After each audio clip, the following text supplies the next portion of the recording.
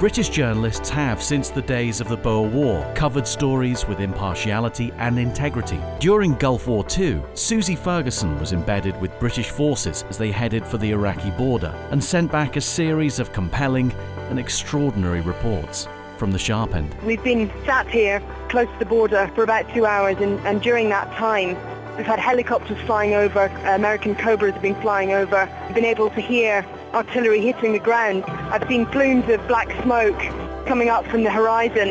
You can literally see, hear, feel the war happening around you, and yet the guys are just getting on with whatever they do. They've been washing, they've been shaving, they've been having their breakfast, having a laugh, having a joke. People have been making brews out of the back of their warriors, because we're just sitting waiting for our turn, basically. My name's James Banks, and I'm a television and radio reporter for Forces News and BFBS out here in Afghanistan. This is my third time out in Afghanistan after serving for 2 tours as a soldier back in 2007 and 2009.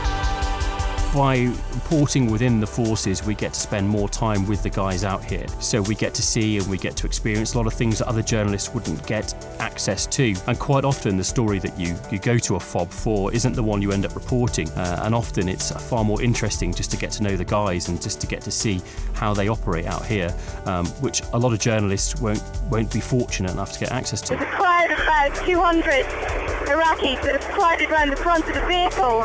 They're no more than about 10 feet away from me, and we're getting a lot of people running up to us as we go through the streets in the armoured vehicle, running towards us, smiling, giving us thumbs up, people clapping as well. So it's quite an amazing sight to see. It is dangerous. Clearly, this is not a particularly safe country at the moment.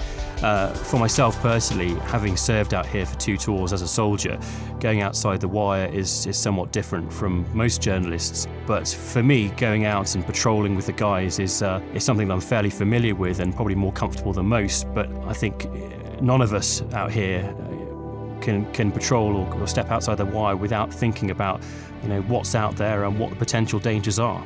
My name's Peter Clark. I'm currently a wing commander in the Royal Auxiliary Air Force, the RAF Reserve Forces, commanding their media operations or public relations squadron. But I haven't always been in the RAF. I was originally in the Army, where I did a number of media operations roles at brigade level, at divisional level, and finally at NATO level as the NATO spokesman in Sarajevo. So I've been working with the media in an operational environment for the best part of 15 years now. Embedded journalists, as we would refer to journalists who are actually living and working alongside us and reporting on our tactical actions, those that involve the soldiers and airmen and naval forces at the very front of the operation. It's very difficult if you're not in the military to understand what we do, to understand the stresses, to understand the dangers, to understand the pressures. And that's what an embed journalist gets to know, gets to understand, and that's the story they're able to tell to the general population, who are our masters at the end of the day. They elect the government for whom we work and who has deployed us. And it's important for us that they understand what we are doing on their behalf and the challenges that we face in doing so.